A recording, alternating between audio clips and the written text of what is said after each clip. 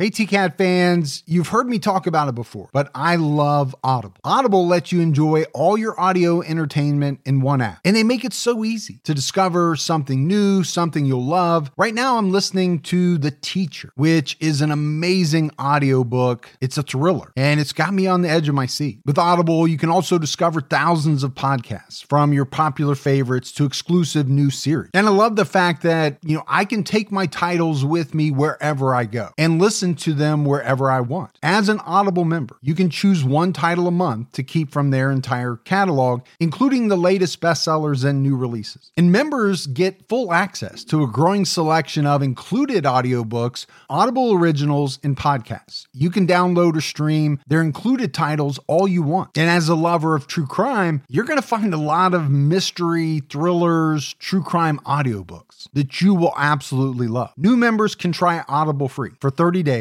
Visit audible.com/TCAT or text TCAT to 500-500. That's audible.com/TCAT or text TCATT to 500-500.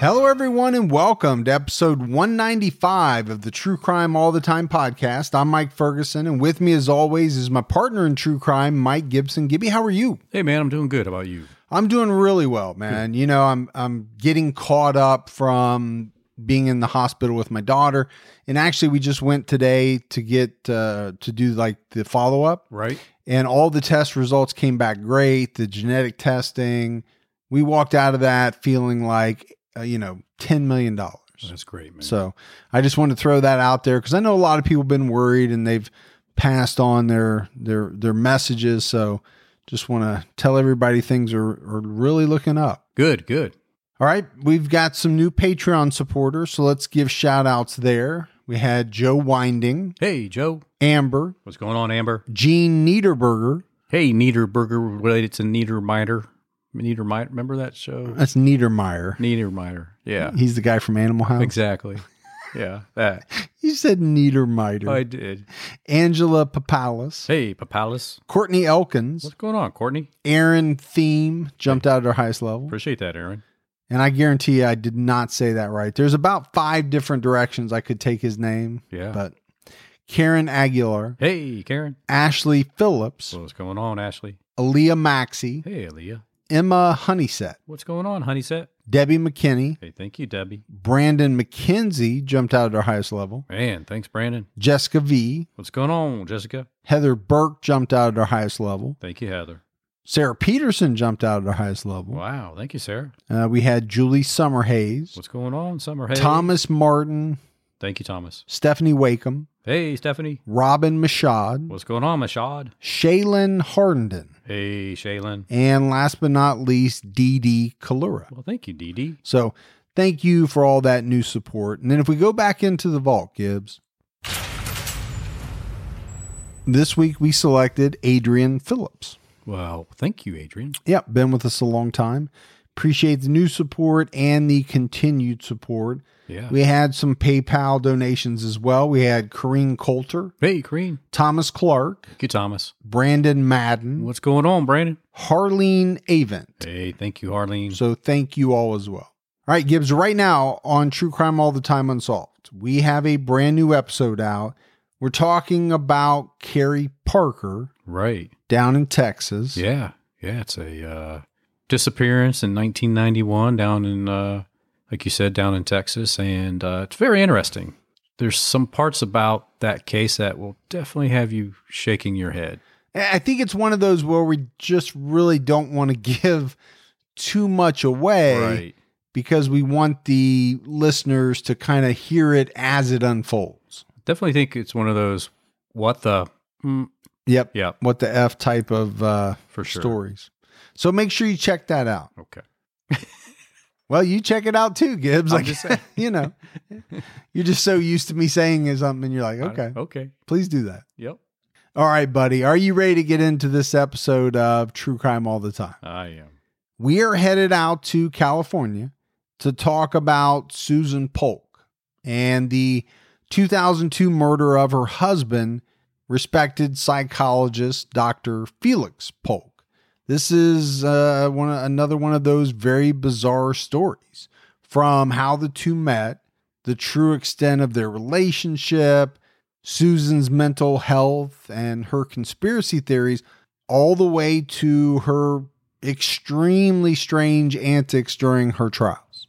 Very strange. Very. I mean, you and I, it depends on the story, but we may spend more time on the perpetrator, more time on the victim, less time on the trial, more time on the trial. We'll probably spend a little bit more time on this trial just because it was so bizarre, and people will really get a sense of it once we get through the information.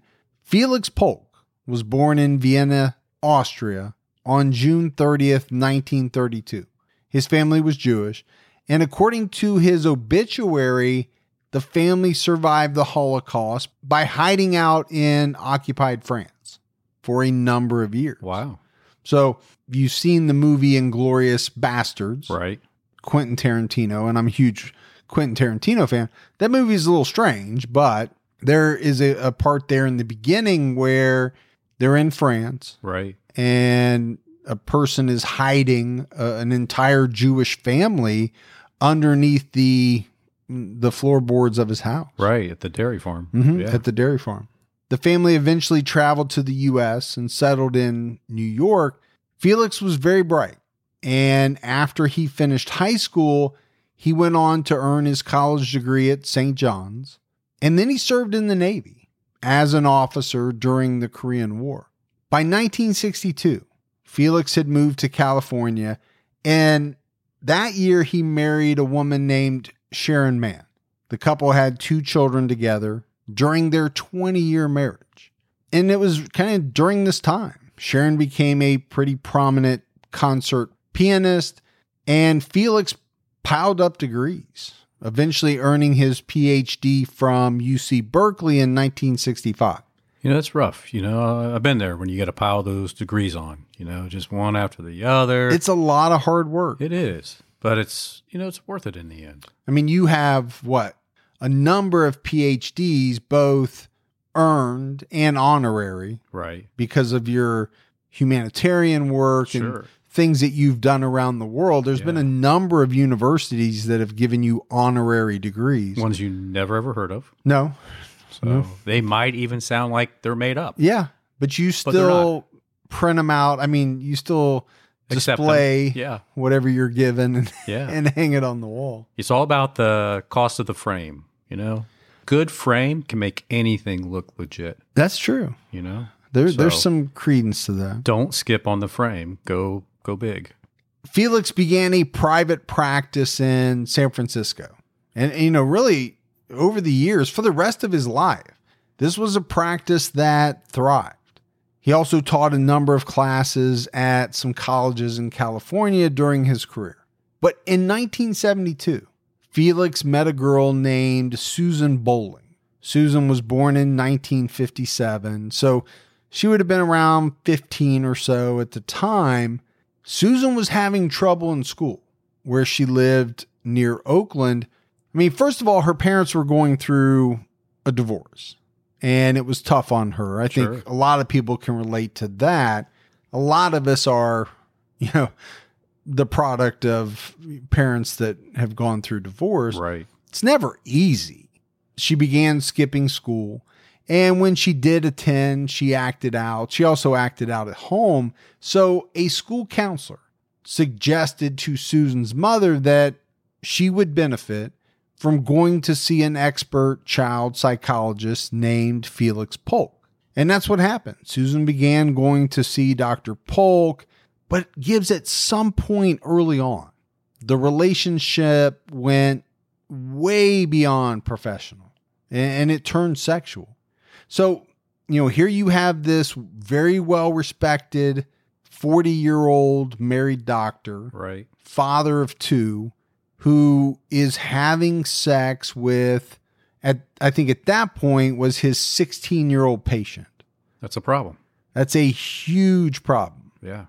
There would later be allegations of rape on the part of Susan, but either way, this was a crime, right? The age of consent at the time in California was 18. It still is today. Now, the one thing I will say is that the reporting is all over the map on Susan's age. Some reports have her as 14 when she first goes to see Dr. Polk and the first time that they had sex. Some have it a year or two apart. I believe, based on all the reports, when you put it all together, she was somewhere around 15 when she started the counseling and 16 when they first had sex. But again, no matter how it shakes out, it was illegal on the part of Felix Polk. And you would think it would be against some type of psychologist's oath. You would think so, right? You would think at the very least that would be in their, whatever you want to call it, their documents, their guidelines as being unethical. Shouldn't have a relationship with your patient. No.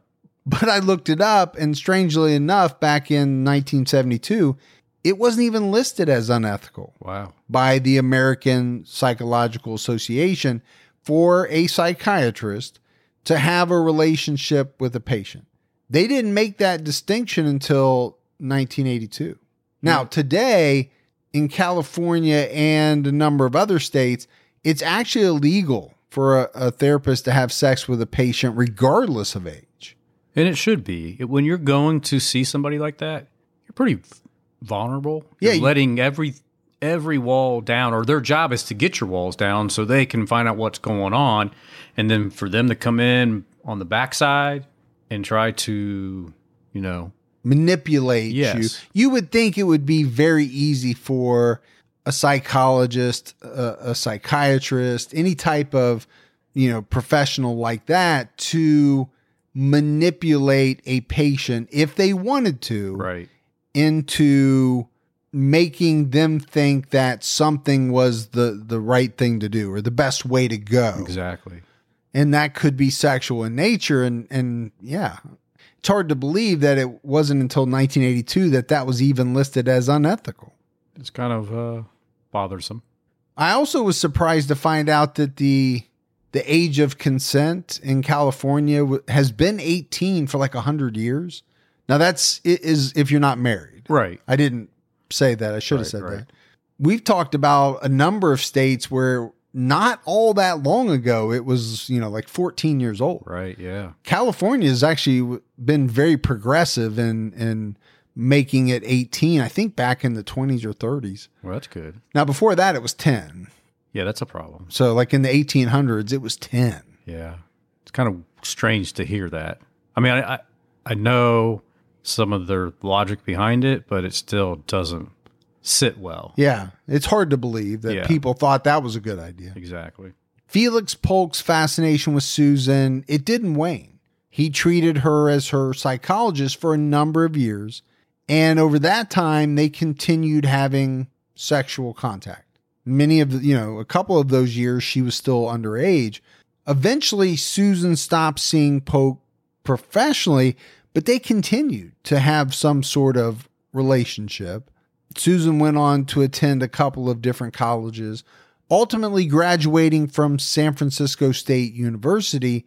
But as far as I could tell, the relationship between Felix and Susan never stopped.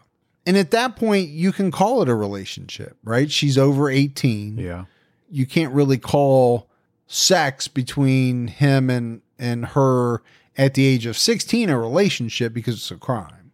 But then in 1982, Felix divorced his wife and married Susan, who was 26 years his junior. The couple went on to have 3 children together, Gabriel, Eli, and Adam. So pretty strange, right? That, and we'll probably talk about it later on in trial, to think that, because I mentioned there were allegations of rape, there will be allegations that he drugged Susan. Yeah. back when she was a young girl.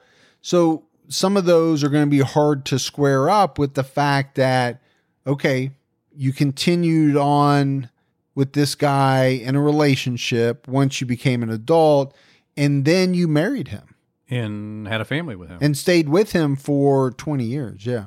Some of those questions, I think, on her part are going to be hard to answer. But if you can show that he manipulated and brainwashed, maybe you could throw that out there. Well, and that's some of the things we'll talk about as we get into the trial and we hear, right. Some of her allegations. But up to that point, can you imagine telling your kids, because your kids probably asked you, how'd you mom meet? How'd you guys meet? We met at Walmart. Yeah. We both worked at Walmart at the time, making like $4.75 an hour or whatever it was. I don't think that's the kind of thing that you actually tell your kids. Now, you're obviously going to have to tell them that dad was married, had another family, so you have some step brothers or sisters or whatever it was. But I definitely don't think you're going to be sitting around the dinner table and open up with, this is how your dad and I met. And I was just your age when I went and saw him for the first time. He was my doctor. And we had sexual contact. I don't think you're going to do any of that. So all of this brings us up to 2002. Like I said, I didn't think we would spend a lot of time on the backstory. The main thing is, for me, how they met and, some of the allegations. But by 2002, Felix and Susan had been married for 20 years. They have 3 children, and they were living in a multi-million-dollar home in Orinda, California, just outside of San Francisco. Felix Polk was 70 years old by this time and was still going strong, still making a bunch of money. He'd made a lot of money in private practice over the years, but the marriage was crumbling, had crumbled really. And Felix and Susan were in the process of battling through a divorce. I believe Felix filed for divorce in 2001.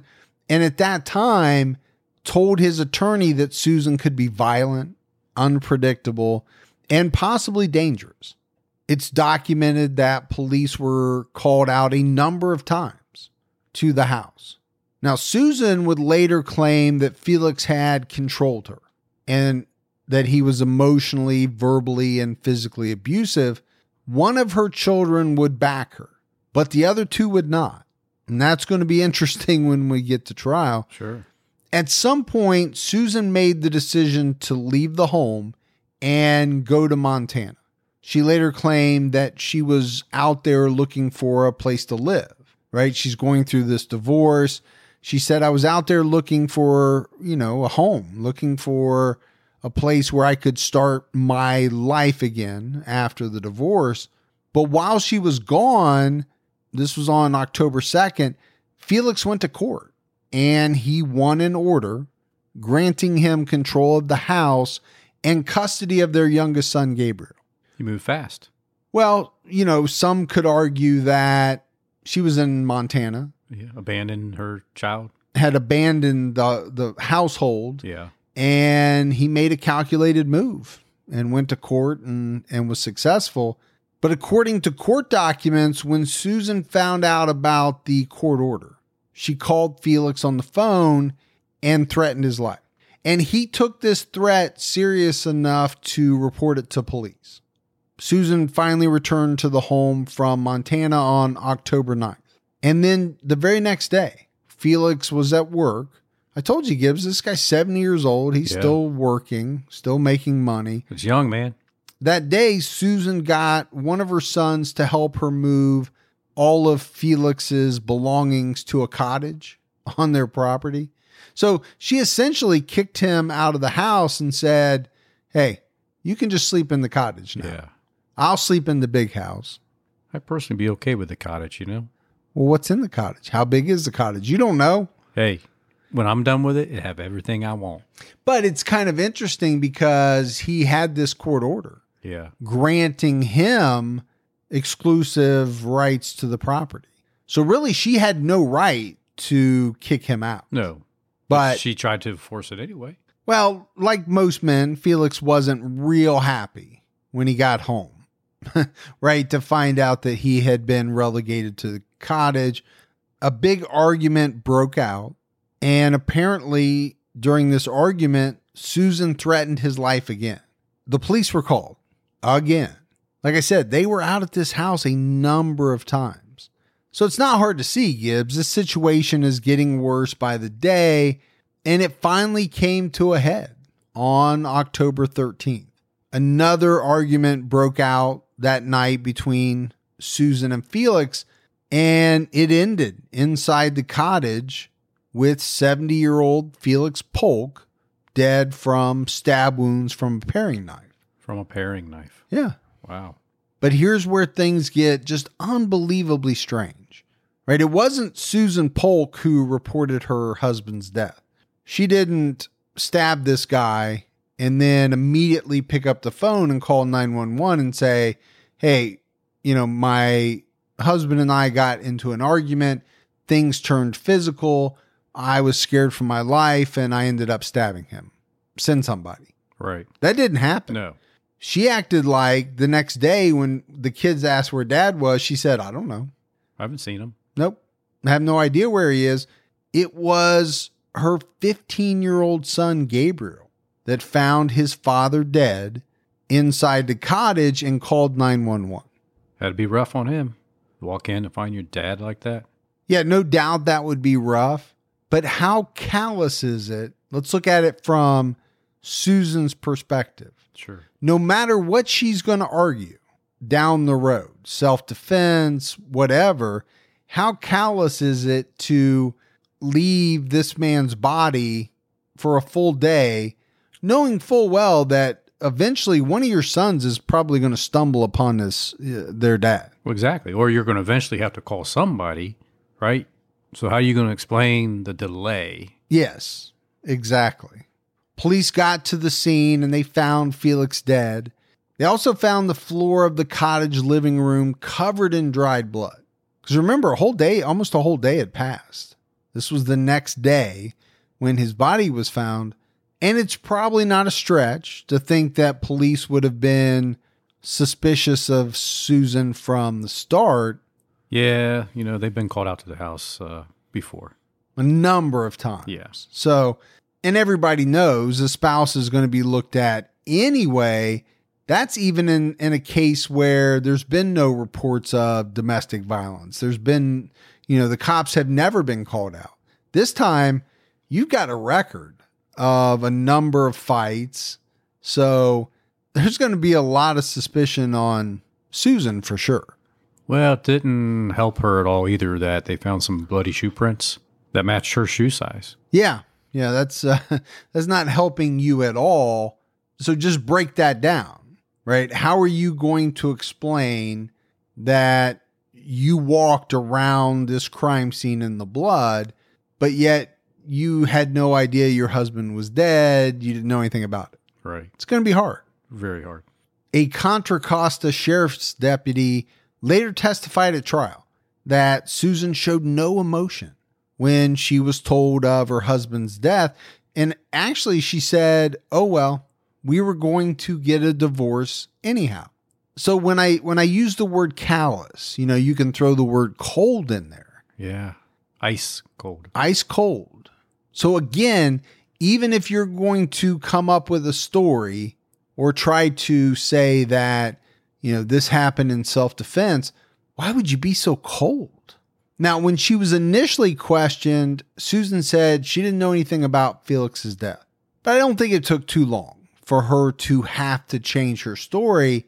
And that story was that night, Felix had come at her with the knife. She was able to wrestle it away from him, and then she killed him in self-defense. That was basically her story. I think one of the big problems was that when authorities examined Susan, she didn't have a single scratch on her. Yeah, there didn't look like any defensive wounds anywhere. No, not a scratch. And if you're in a fight with somebody over a knife, chances are there's not just one person that's going to have a ton of injuries. And we'll talk about what Felix's injuries were when it comes time for trial. But the key thing is Susan had none. She was arrested and charged with the first-degree murder of her husband. And then in the years that followed, leading up to her trial, Susan fired, I don't know how many attorneys, a number of attorneys. Right. I think she, at certain times, was really set on representing herself, which is most likely why she, kept firing attorneys. The other thing I think that comes up a lot in the research is that she most likely didn't like the direction that the attorneys wanted to go. She had a very specific plan. And, that plan, as we'll find out, didn't involve her admitting anything about her mental health. Oh. Which, a defense attorney would want to introduce. Absolutely. If there is a diagnosis, if there are, any issues with mental health, they're going to want to introduce them as mitigating factors or to try to help her defense. I don't think that's something that she wanted. Well, their job is to keep you from going to jail. That's why you hire an attorney. Yeah. To keep you from going to jail. And if you have to go, they'll try to minimize your stay. Right? It's kind of part of the deal. Did you know that according to FBI property crime data, most home break-ins happen in broad daylight? As the days get longer this spring, protect your home with SimpliSafe. I've been using SimpliSafe for about 4 or 5 years now, and it's the award-winning home security that I recommend. I've turned a lot of friends, family members, and fans onto it as well. Both experts and customers love SimpliSafe for its comprehensive protection. It was just named Best Home Security Systems of 2024 by U.S. News and World Report and recognized for the best customer service in home security by Newsweek. They have advanced technology to protect every room, window, and door of your home. They also have a slew of cameras to keep watch for suspicious activity 24/7. Protect your home today. Our listeners get a special 20% off any new SimpliSafe system when you sign up for Fast Protect monitoring. Just visit simplysafe.com/TCAT. That's simplysafe.com/TCAT. There's no safe like SimpliSafe.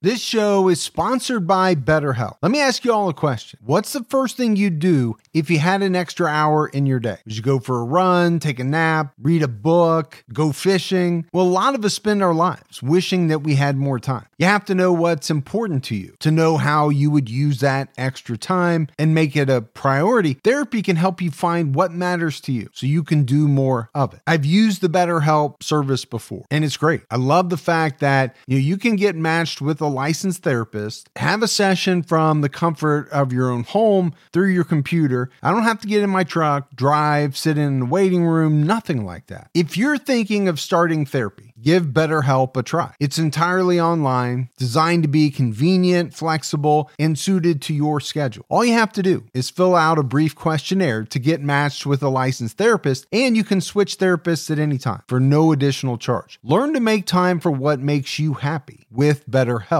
Visit BetterHelp.com/TCAT today to get 10% off your first month. That's BetterHelp, HELP.com/TCATT. But by 2005, it looked as though she had settled on an attorney, a guy by the name of Daniel Horowitz. Prosecutors had come out and said that they believed Susan Polk murdered her husband towards the end of a contentious divorce because basically she wanted to get as much money as she could. And she didn't want to lose her kids. And you can go back to this court ruling that happened right before the murder. Sure. Okay. He gets the house and he gets custody of one of the kids. Yeah. Probably threw her over the edge for sure. To get that phone call while you're up in Montana to hear that you just lost custody of one of your kids. Yeah, it wasn't good. Wasn't good for her. Her attorney, Daniel Horowitz, told Papers that Susan Polk killed Felix in self-defense. She had been attacked and bullied by him for years, and that night she was in fear for her life. Now, at one point, she got out on bail, right? Judge issued bail. It was put up. She's free. but she couldn't leave well enough alone. And she kept trying to contact her children. I think she sent some threatening messages or left threatening messages on voicemails. And once that got back to the judge, her bail was revoked. Yeah. And she was back in jail. As Susan's trial approached in September 2005, her defense team petitioned the court to be allowed to introduce Felix Polk's medical records from his time in the Navy. The Associated Press reported that he was hospitalized in 1955 after attempting to take his own life, and he was diagnosed with psychotic depressive reaction with suicidal tendencies. In those medical records, doctors described Felix as agitated, depressed, and concerned over sexual problems. They also noted that he had some incestuous fantasies involving his older sister. I don't know how they would have known that unless he had disclosed them during a session, Right. or something like that. I think at issue and what the defense wanted to present was evidence that Felix Polk had been diagnosed, obviously, and that he had been prescribed medication that he was not taking at the time of his death. So my understanding is the defense was setting up an argument that the fact that he wasn't taking his medication most likely led to him attacking Susan the night he was killed. This was their plan. Well, sure. If you want to try to have the jury buy into the fact that it was self-defense, right? You got to say, here's why it was self-defense. He quit taking his meds and he seriously needed to take his meds or he would go off like he did. Yeah. Yeah. Because we've already talked about it, right? They're going to have to get around the fact that she doesn't have any wounds on her. He's the only one with wounds. How do you prove that he was the attacker? So her first trial began in October 2005, but it ended very quickly in a way, Gibbs, that I've never seen a trial end. Tragic. In a very tragic way. The wife of Daniel Horowitz, Susan's attorney, was murdered, during this trial, like right in the very beginning of this trial. And the judge declared a mistrial due to the publicity surrounding these events. The way I took it was that the judge felt the murder could influence the jury in some way, possibly leading to them feeling sympathy for the defense attorney. Right. Because he had just lost his wife. In turn, feeling, yep. And somehow that sympathy would transfer onto his client, Susan Polk. Now, ultimately, police tied the murder to a local teenager named Scott Dileski, and he was arrested and later convicted. But mistrials happen all the time, right? It can be jury contamination, this, that. I've just never seen one happen as a result of a defense attorney or any attorney's, family member being murdered. But it makes sense. It does when you look at the logic that the judge kind of lays out. I think you could leave whatever verdict comes down the pike open to some criticism later that did the attorney really represent her that well if his mind was not where it needed to be? I do think I left it out, but I think there were some hesitations on the part of the judge that this would have ramifications down the road, like in an appellate court. So I think you're on track there. There were some concerns around that as well. Susan's trial was rescheduled for 2006, but Daniel Horowitz would not represent her. And this is something, bizarre as well. I've seen a number of different reports around this. I've seen where Susan fired him. I've also seen where he resigned from the case. I don't know that it matters all that much how it happened. The interesting part is that Susan came out publicly and said that she believed Daniel Horowitz was somehow involved in his wife's murder. So, whether he was fired or he left on his own accord, it's not going to be a real good working relationship between attorney and client when the client comes out and says, hey, I think my attorney killed his wife. Yeah. That's not good. It's not going to be good. So she'll have to get a new attorney. Or is she? She's already fired, 3, 4, maybe 5 different attorneys. What's this woman going to do, Gibbs? Of course, she's going to make the decision to represent herself. And you know how I feel about that. I know, but here's the thing. Why would a client come out and accuse her attorney of being involved in his wife's murder? You think maybe it's because all along she wanted to represent herself?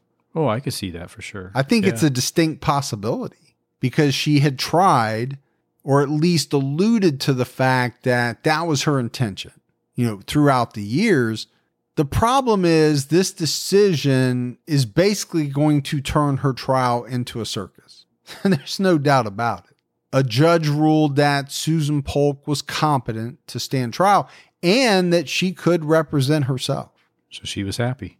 Yeah. She got her way. I think she was happy. I think it's really what she wanted all along. Now, 2 attorneys were appointed to assist her, but I don't believe she took much advantage of, if any, of that assistance. It was probably more just to make sure that the courts can say we did everything we could to make sure she had the correct legal guidance. Yeah, because when somebody represents themselves and they're convicted, almost always that's brought up on appeal.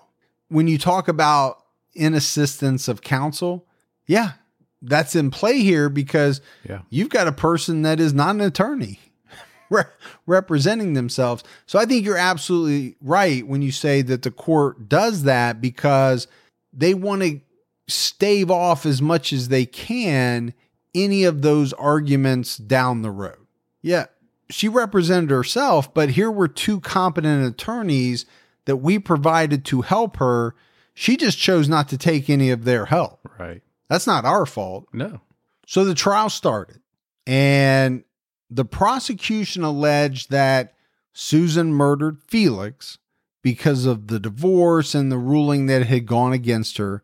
I think, Gibbs, what they were hammering home was that this was a woman that just wasn't going to take the chance that, she would lose custody of any of her sons, that she was going to lose the support payments that would have gone along with that, right? If you lose custody, you lose money.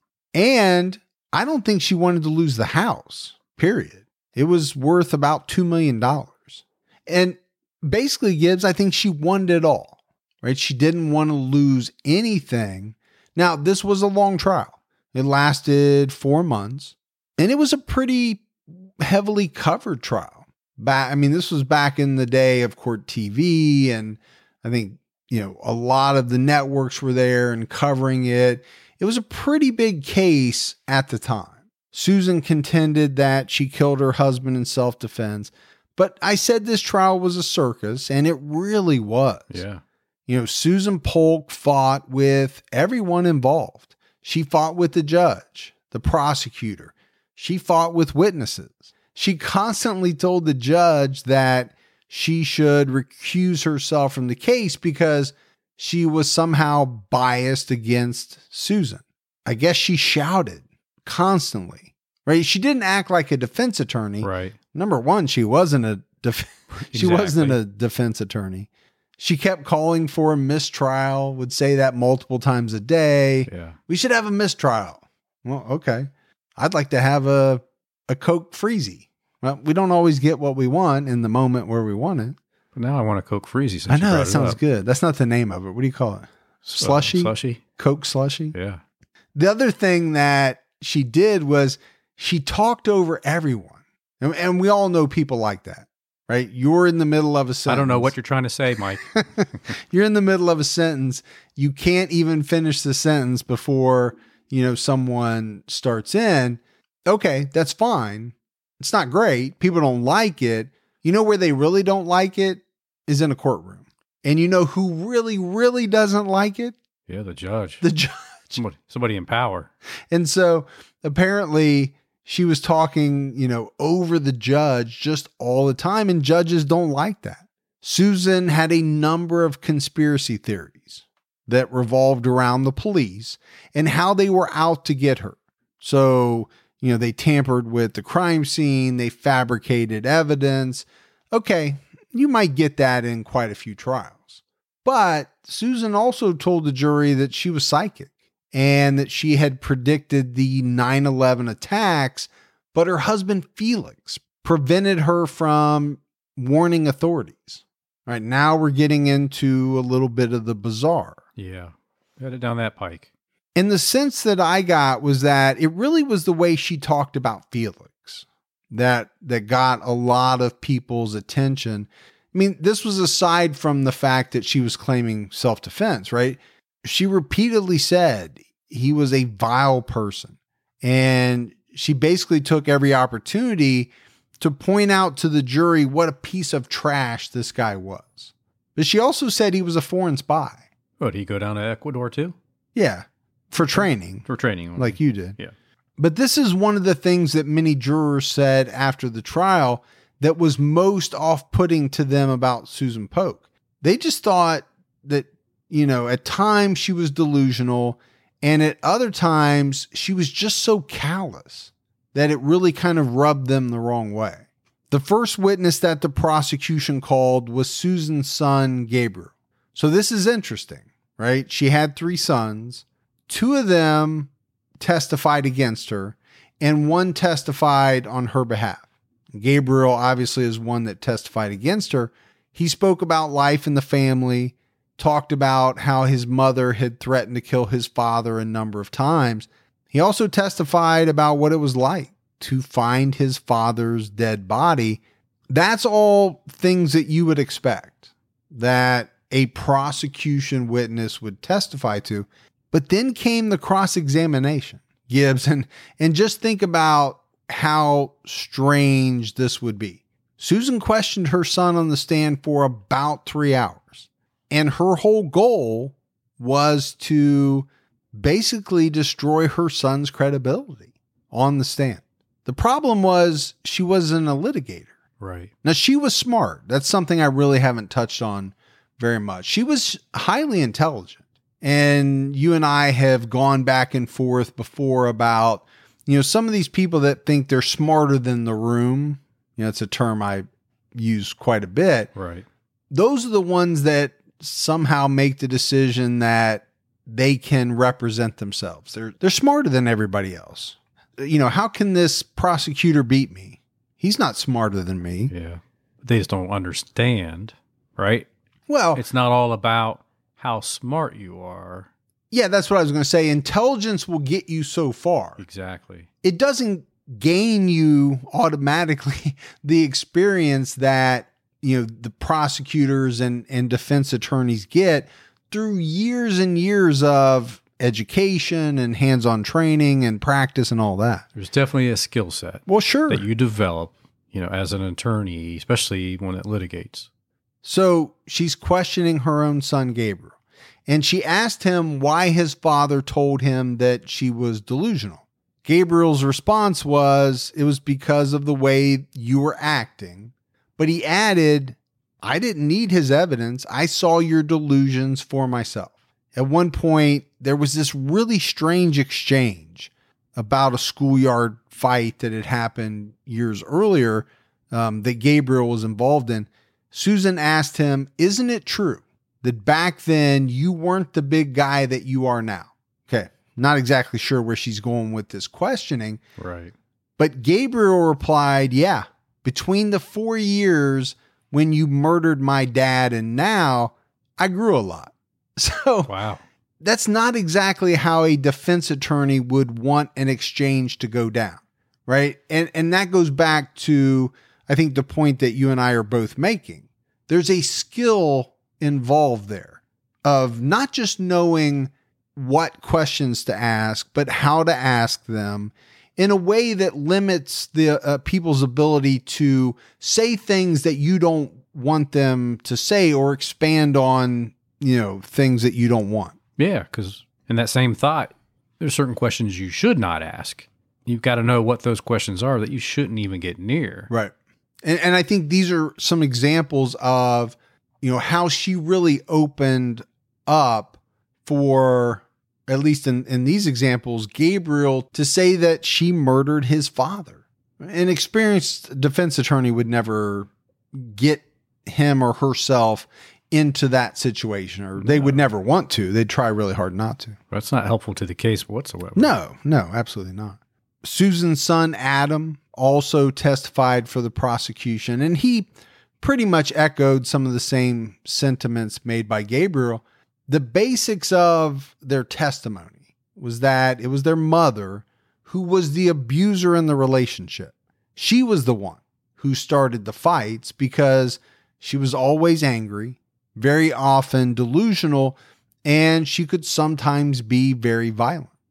And I think that's important, right? Because Susan's trying to put forth the message that Felix was the abuser. He was the one that was always starting the fights. He was violent. And two of her sons are saying, no, Mom, it was you. Yeah, you caused all that. Adam at one point called his mother bonkers and said that she was cuckoo for Cocoa Puff. Yeah. So just the way that you chuckled right there, it's kind of hard not to, because the saying is so, kind of out there. Obviously, most people know that comes from the commercial for Cocoa Puffs. It was reported, Gibbs, that the judge, she could barely contain her laughter. But all in all, you would have to think that the testimony of Susan's two sons would be pretty powerful for the jury to hear. And especially to hear them talk about their own mother in the way that they did. The autopsy information was introduced at trial. Photos of Felix's body were shown to the jury. The autopsy showed that Felix Polk had suffered 27 separate wounds. Now, 5 of these were very deep cuts to the chest. There were a number of other cuts. There was also a number of defensive wounds, as well as wounds suffered from blunt force trauma. So I think this is important as well, right? The number of wounds and how they were suffered. This wasn't a situation where you and I are in a scuffle. Mm-hmm. A knife comes out and I accidentally plunge it into your belly. Right. Which is, in my mind, how that would go down. But this is not that. Right. Because that would never happen. Anyway, I knew you were going to say that. Yeah. 27 different wounds. And then, 5 of them very deep. You've got the defensive wounds. And then we've talked about it, right? You've got no wounds on Susan Polk. Which seems impossible if she's saying what happened. If it went down the way that she said it did. Yeah. Is she just that good with a knife? That little paring knife, she was just that good that she was able to stab and slice him 27 times without getting one wound on her. Yeah, I think if you're looking at it from the jury's perspective, you have a man who suffered brutal wounds. Now, granted, he's 70 years old. Sure. But he's pretty active. He's still working. Yeah. And then you have this relatively small woman. When you see pictures of her, or anybody that's seen pictures of her, she's not a very large woman at all, who claims that in this fight involving a knife, she was somehow unscathed. Hey, TCAT fans, I'm here to tell you that there's no reason to panic the next time you're searching for the perfect gift. Now you can use gift mode on Etsy. Gift mode on Etsy is here to take the stress out of gifting so you can find the perfect item for anyone and any occasion. Now it's easy to find gifts made by independent sellers for all the people in your life, like the pickleballer, the jazz fan, the Zen seeker, the pasta lover, and yes, the true crime fan. From 90s nostalgia and mixology to reality TV and gaming, there's something for everyone on Etsy. I bought a lot of stuff on Etsy for the studio, true crime related stuff. It's just a great place to browse. You'll find all kinds of amazing items. And it's a great place to get a gift for a friend, a family member, a loved one in your life. A gifting moment is always around the corner. But whether it's a birthday, an anniversary, a holiday, or even just a day to say thank you, Gift Mode on Etsy has you covered. Need to find the perfect gift? Don't panic. Try Gift Mode now. Do you ever feel like you're settling? For your foundation, that is. Maybelline's new Instant Age Rewind Eraser Foundation doesn't settle into fine lines and wrinkles. With SPF 20 and moisturizing Pro Vitamin B5, this foundation not only provides medium coverage and a natural finish, but also protects and nourishes your skin. And the best part? The blurring sponge tip applicator makes application a breeze. Say goodbye to cakey, uneven foundation and hello to a flawless, radiant complexion. Try our new foundation today and see the difference for yourself at Amazon.com/Instant Eraser Foundation. And I think to add to the circus-like atmosphere of this trial, Susan Polk made the decision that she was going to take the stand. This happened about 3 months or so into the trial. And I think it took a lot of people by surprise, which I think is normal. When defendants take the stand, I think quite a few experts, pundits, they're very surprised. Just because it's often not the best thing to do. It's often not the advice given by counsel, but she's her own counsel, right? So she knows what's best. How's that work? I call myself to the stand. Yeah. Well, I think that's where it's interesting. I know we've had at least one other case like this where, someone represented themselves, and it's not like you get up in the box and then you jump down and ask yourself a question and run back to the box and answer it. It doesn't happen that way. Basically, my understanding of how this transpired was that she was allowed to sit in the witness chair and kind of free form, just talk about her childhood, bring up the rape. And, she contended that Felix drugged her when she was a teenager. She cried on the stand. She showed pictures of her family to the jury. It was just kind of a rambling narrative, I guess is the words that I would use. She did say that she regretted ever marrying Felix Polk, and she kind of laid out the deterioration of the marriage over the years, but she also told jurors that Felix constantly put her down. He told her that she was bad, ugly, evil, and destructive. She said that he beat her, and she was often afraid that he would kill her. She added that Felix over the years told her that she was crazy and told their children that she was crazy as well. But she also testified that he forced her to take hallucinogenic drugs that caused her to have flashbacks. So I think you have to kind of picture all of this. Try to be in that courtroom. Well, there's no attorney that's prompting her, as you would see in a normal trial, right? A defense attorney would ask the questions, would kind of lead you as the witness down the path to tell the story the way that would be most beneficial to you. But instead, she's just going to ramble on. Yeah. I mean, you're just going to get up there and kind of, you might have some notes or something, but are you really traveling down a path, or are you just kind of throwing things out there? Yeah, because you kind of want to get to a certain point to drive home to the jury, not just bring up all these random facts throughout your marriage. Yeah, you want to make points and then you want to move on. The part that I could not find, Gibbs, is, and maybe it came out, maybe I missed it, was why Susan ended up marrying this man later on who she said had drugged and raped her. She said she regretted it, but now maybe it did and I just couldn't find it. Either way, I don't know the answer to that question. Did he have some type of Svengali-like grip on her that she couldn't shake free from? Did she fall in love with him despite what happened? Yeah, I think it could have went down several different ways. Yeah, there are a number of ways that it could have happened. I was very curious as to what that explanation was. I just could never find it. Yeah. Here's the problem. When you make the decision to testify, the prosecutor is going to have a chance to come at you. And that's exactly what happened to Susan Polk. Yeah, she got to sit on the stand and kind of do this freeform narrative to the jury, but at some point it's the prosecutor's turn. Oh, yeah. And I'm sure their mouth was watering. Yeah, because the prosecutor hammered her on her account of what happened the night Felix was killed. And it kind of goes along the lines of what you and I have already talked about.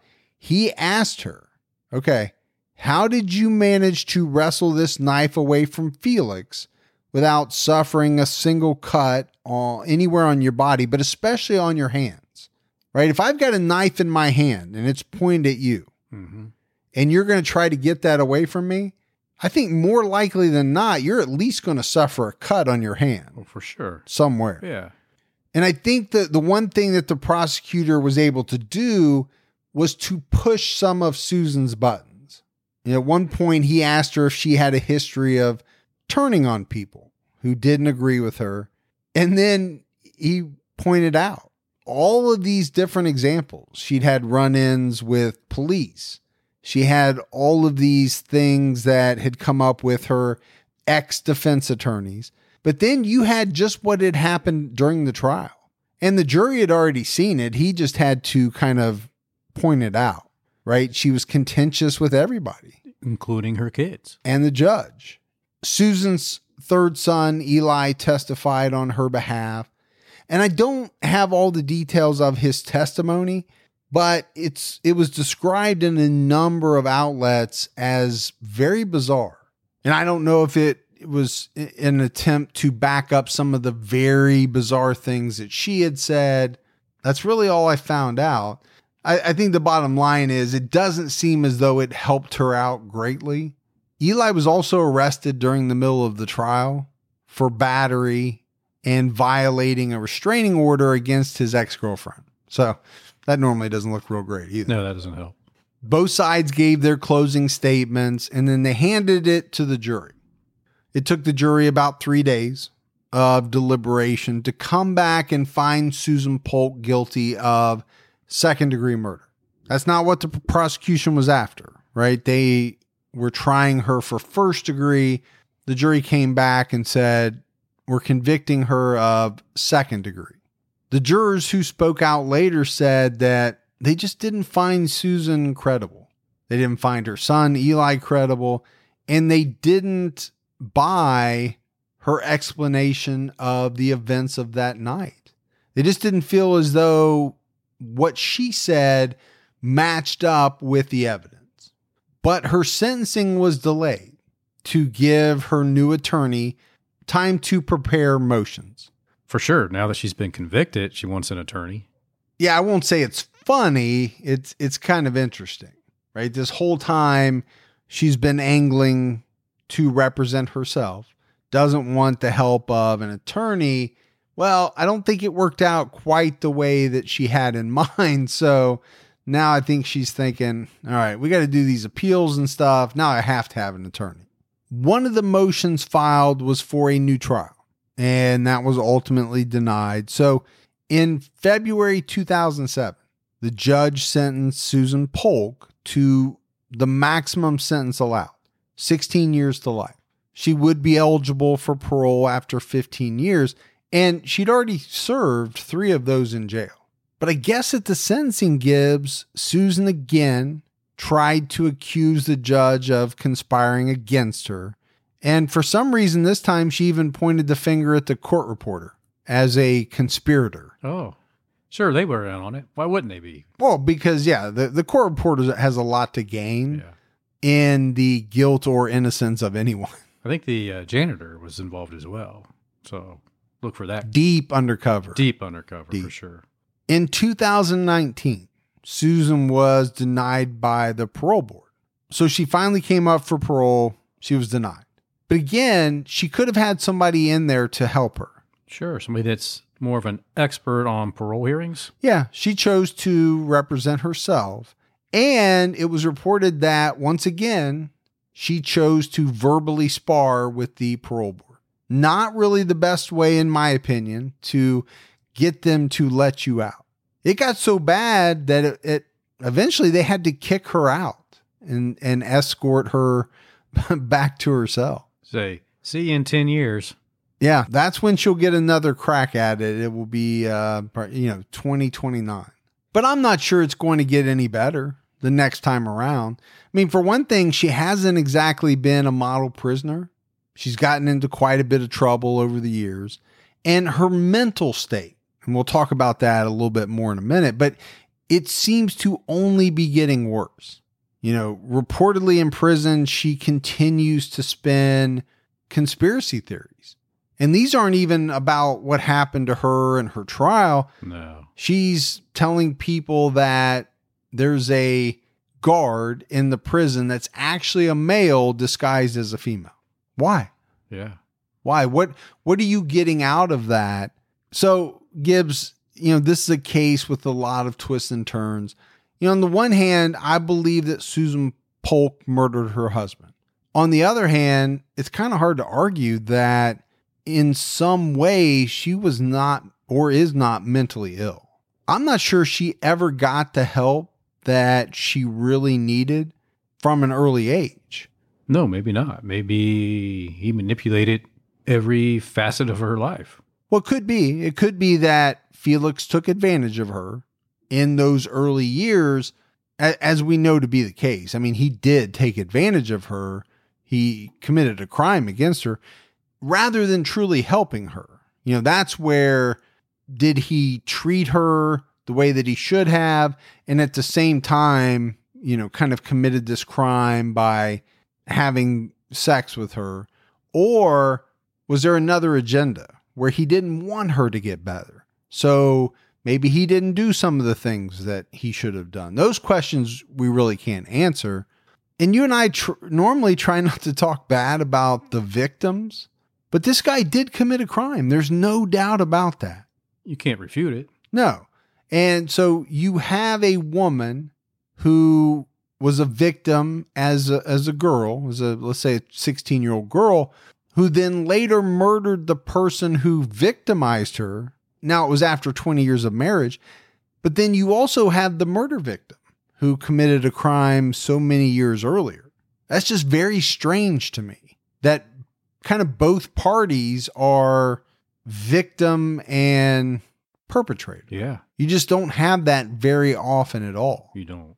I don't think you'll argue, Gibbs, that representing herself was probably the worst decision she could have made, at least in regards to the trial. The worst decision she made was killing her husband, but some of her attorneys later came out and said that they had very good evidence of her mental illness and that they could have argued to the jury that she was in fact fearful for her life.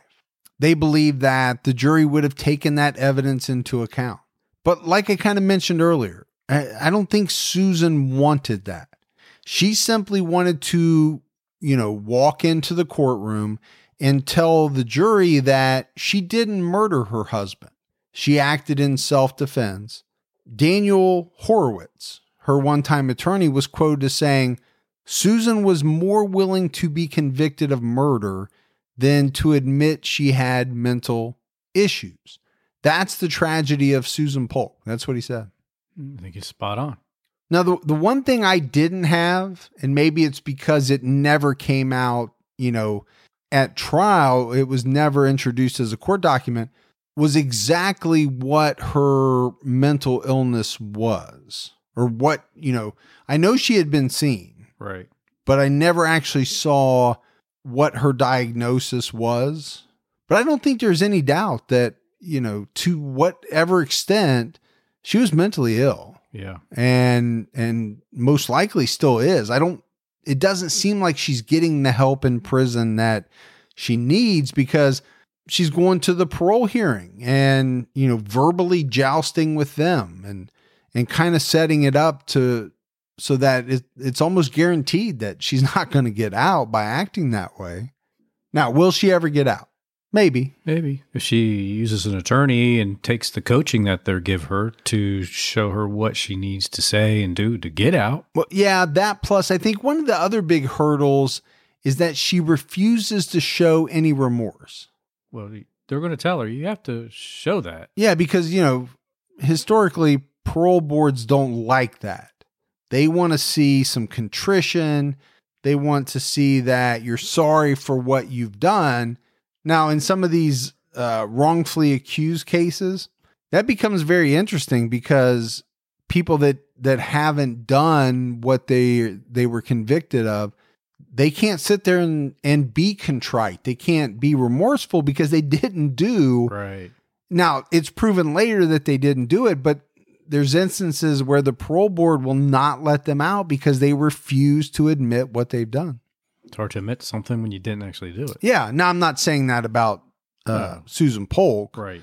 Kind of going off on a tangent, but I don't know. This one just kind of grabbed my attention because there's a lot going on here. When you start at how the two came together, right? Felix Polk and Susan, no matter how that went down, there was a crime committed, whether there was sexual contact by itself, or as Susan claims, she was drugged and raped. Yeah. However that went down, it was inappropriate. It was wrong. It was criminal. But then these two get married, are married for 20 years, have 3 kids. And I didn't really get into their life a lot, but most people looked at them as, here's this great family, respected doctor, a housewife who's doing it all. They hosted parties. Yeah. They did all that stuff. And then, I think as some marriages do, it just deteriorated. And then it got to the point where it was just horrible. Yeah. Went down quick. Past the point of no return. Right. But that's it, Gibbs. That's it for the case of Susan Polk.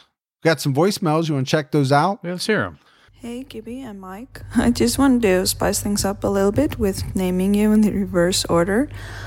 My name is Lilia, and I'm calling from Iceland. I am a victim of rape and attempted murder, and I just want to give you a special shout out because of the way you talk about victims in your episodes. You do it in a very respectful manner, and you portray all the victims in a very beautiful light, so that's very much appreciated. I just caught up with all your episodes, and I felt like I was about to cry yesterday when that happened, because I can't get enough. Here in Iceland, we have very low crime rates, about 1 or 2 murders usually a year, and often it's due to domestic violence. Anyway, I hope you're doing good in these times, and you keep your own time ticking. Goodbye. So I'm pretty sure, Gibbs, I'm not positive, but I'm pretty sure Lilia was part of the duo that sent us in that huge box of snacks and drinks, the one that had the malt in it with the apple and orange. You were supposed to mix it all together. Yeah. Pretty sure. Yeah. So now I feel horrible that she was, a victim. I mean, that's tragic. I'm glad that it seems as though she's doing very well. Do you ever get over it, or do you just figure out a way to deal with it and move on with your life in a positive way? I don't know the answer to that because I've never been a victim of that kind of crime. Right. I think only the people that have been can answer that question, and it's probably different for everyone. I agree. But I will say that you and I are very committed to trying to be as respectful as possible for victims. And it's kind of one of the issues I had with this case, because like I said, there were 2 victims who also did some things that weren't right. Exactly. And that was a little hard for me. But we appreciate the kind words very much. Do.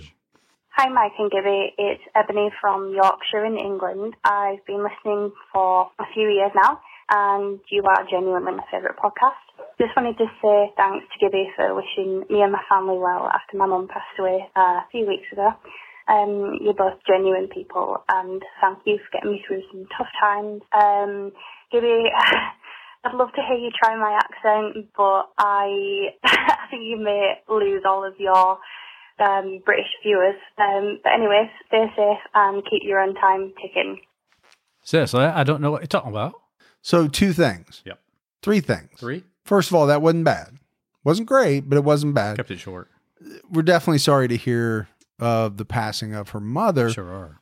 Oh, and the third thing is, have we ever really been concerned about losing listeners over something like that? We've had the Carnies, we've had the Ford Fiesta drivers. Yeah. If somebody is not going to listen because of your bad accents, the show would have been over a long, long time ago. Oh, hey, now be easy. Be easy on me. I think it's actually something that most people, not everyone, but most people get a kick out of. Well, maybe we'd have lost our Aussie friends, you know. Not our Italian friends are spotted. They're like, he could be here right now and we would not know the difference. Yeah. I think people have said that about you for years. He could be here or not be here right we now. Wouldn't we would not know the difference. Whoa. Ow. I walked into that one. Hey guys, my name is Ryan from Ogden, Utah, home of the brutal hi-fi murders. I just wanted to thank you guys. Because of COVID, I recently lost my job, and so I've been having to do like Grubhub food deliveries, and you guys have just made every day a joy. I know the list is extremely long for people to do, but I just wanted to add one more. His name is Mark Hoffman. Bomber, forger, murderer from Salt Lake City. The story is fascinating. Anyways, thank you guys. Hey, do you ever break into the Grubhub bag? Snatch a fry or two? No, most people don't do that. I just wonder. So my 2 favorite groups of people right now, nurses and Grubhub. Yeah. Slash DoorDash. I use DoorDash quite a bit too. Drivers. Yeah. Because without them, the last you wouldn't survive. Few months would have been much rougher on me. Yeah. Now my waistline would be better without the Grubhub and DoorDashes and all that. Sure, but we appreciate it because not everybody wants to get out. Not everybody wants to go to a restaurant. There are some areas where I think people probably still can't. Right. We can with some very stringent restrictions. I don't really want to sit in a restaurant even 6 feet apart from other people. Right. I would just rather eat at home. And I've kind of been that way. I was that way before COVID. Yeah, that was not a COVID thing for you. Yeah, I don't like to go out that much anyway, but I certainly in this environment would rather, have somebody deliver it, sit down with my family, relax. We don't need to be worried. So I definitely appreciate the drivers that are out there making that happen. Absolutely.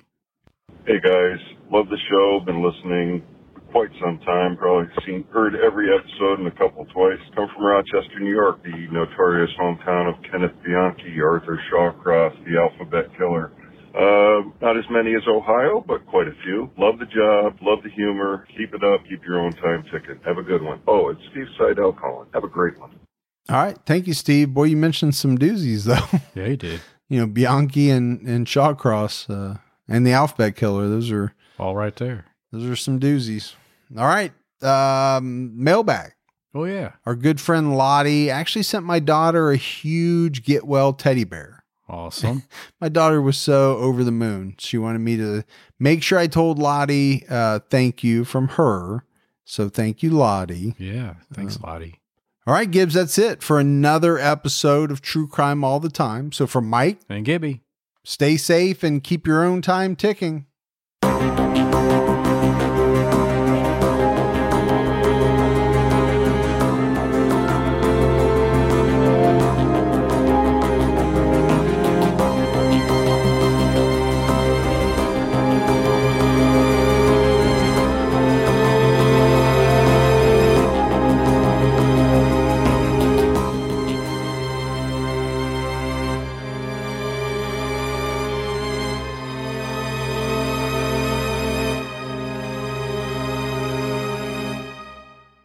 This episode is brought to you by the effortlessly scrumptious bite of Skinny Pop popcorn. Imagine this: perfectly popped, endlessly delicious kernels, a symphony of just 3 simple ingredients: popcorn, sunflower oil, and a sprinkle of salt. No compromise, just pure snacking freedom. And hey, if you're up for a twist, dive into flavors like zesty white cheddar to sweet and salty kettle. Every bite's a delight, light and oh so tasty. Shop Skinny Pop now.